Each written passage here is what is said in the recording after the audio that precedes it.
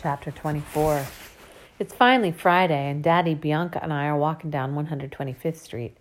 Daddy couldn't take everybody to the movies, thank goodness, but he asked Senora Luz's permission to take Bianca, and Senora Luz almost kissed him for giving her the afternoon off. "You two are all y'all got on this block," Daddy says as he walks us down to the train. "Bianca, you look out for Ebony, and Ebony, once you learn the lay of the land here, you'll look out for Bianca." I try to stay normal and regular. I'm real quiet as Bianca walks beside me, and I keep my eyes on all the normal and regular things happening in Harlem. On almost every block, a fire hydrant spews out white foaming water, and perfectly normal kids jump in and out, screaming and laughing. In front of one of the boarded-up brownstones is a wide cardboard, and another small group of perfectly normal kids slide down the cardboard-covered steps as if it were part of a regular old jungle gym. A big regular radio sits on top of a broken car, blasting normal, heavy bass music that seems to make the whole city vibrate. Others are spinning on their heads on another piece of cardboard, and they look as if they're breaking their bones, breakdancing. Perfectly normal. I've never seen so much cardboard, broken glass bottles, old tires, torn mattresses, messy, colorful letters on crumbling walls in my life. This is normal. This is regular old Harlem. I just let my normal eyes rest on everything, watching and not letting anything slip through the closed doors of my imagination location. And I don't say a word to Bianca either. She's regular and used to all this normal. I do notice some things. Every other man in the neighborhood knows my daddy. They call him by different names. "My main man, Julius. What's going down around town, Jules? DJ Jewel Thief wins the next block party. Freeman, you think you could free this man by lending me a few bucks?" Some of the men ignore Bianca and me, but one says, "These two yours? You get around town, Jules. Got you a Puerto Rican one and a black one."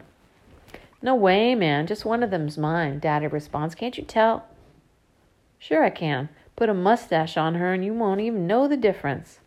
I don't let myself think that Daddy is the king here.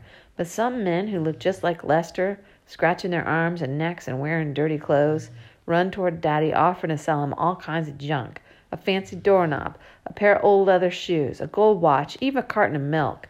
"Word on the street is your kid's mama walked out on you and left you to raise that girl child by yourself," the man says, with missing teeth and only a narrow patch of hair left on his head. "Could use some milk, ain't that right?" "Come by the shop tomorrow," is all Daddy says, without buying that junk. We reach the long overhead train tracks that run along Park Avenue. I smile to myself, thinking of the many ways a flying train can be a spaceship, a giant meteor racing through the galaxy, or a robotic weapon against the sonic boom. But I press my lips tight, forcing myself not to say another word. I have to try with all my might not to blurt out something crazy. "I see you looking up. But we're not going on that train, Broomstick," Daddy says. "That takes you up north. We're going downtown." He pats my head as he and Bianca start going down the steps that seem to lead to the very center of the earth. I stand at the top of the stairs, not moving 1 inch. Daddy's already at the bottom when he realizes I'm not behind him. He sighs and shakes his head. "Oh, I done forgot you never took the subway before," he says. His voice echoes as if it were coming from a whole other galaxy. He walks back up and extends a hand to me. Bianca is covering her laugh, so I don't take Daddy's hand and walk down the stairs on my own. I stop midway because I can hear the loud boom rolling from that place at the bottom of the steps. I can feel the ground moving beneath my feet. It's just a sound, I tell myself, but sonic means sound, and boom is exactly how it sounds. "It's a sonic boom," I blurt out. "It's a train coming," Daddy says. "Don't start none of that nonsense now. It ain't a game here, so you better act right, and we gotta catch the movie in time." And that's the only thing to make me walk into the belly of the sonic boom. Down in the subway, there's a rolling, screeching sound, as if it were getting ready to make that boom, bip, blap, rat-a-tat-tat music, like how the mignonettes rock back and forth between jumping into the ropes. Bright lights shine on all those dirty covered walls, but they're not bright enough to light the corners and faraway places that look like the end of all existence, as Mama would say. And that's called hell. A big sign says this is 125th Street.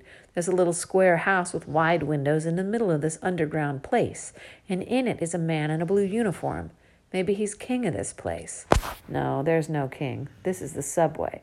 This is normal. We're going to see Star Trek 3, and that's when I can let the doors to my imagination location swing wide open. For now, I lock them shut, stand against them, and hope that not even a little breeze, like the one blowing in from somewhere deeper in the subway, comes knocking them down.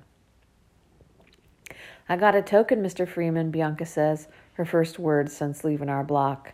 You keep it and crawl under that turnstile like every other kid, Daddy says.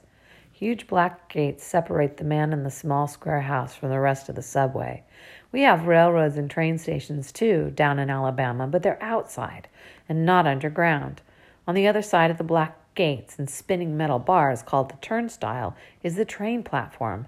Bianca runs onto the train platform as if riding an iron dragon deep under this already heavy city with its tall buildings and million cars is the most normal thing in the universe. Daddy motions for me to crawl under the spinning metal bars, too. This is not a portal. This is not a wormhole. This is the subway, I tell myself, and it smells terrible. If Mama were here, she'd spray some perfume onto her handkerchief and cover her nose with it. What an incredible smell you've discovered, I say, just like Han Solo in Star Wars. But Daddy just shakes his head at me, and I watch him put a bronze coin into a tiny slot next to the turnstile. He pushes through, and it makes another strange sound that clings chains. Ching, ching, ching, ching, ching, ching. Other than that, it's quiet now, and I turn to look down at the train tracks. This is the ultimate void, the dark abyss, the home of ugly aliens like the Klingons. Or maybe it's the meeting place for the nefarious minions. I was wrong about the church basement. This is where they all plot to take over the world.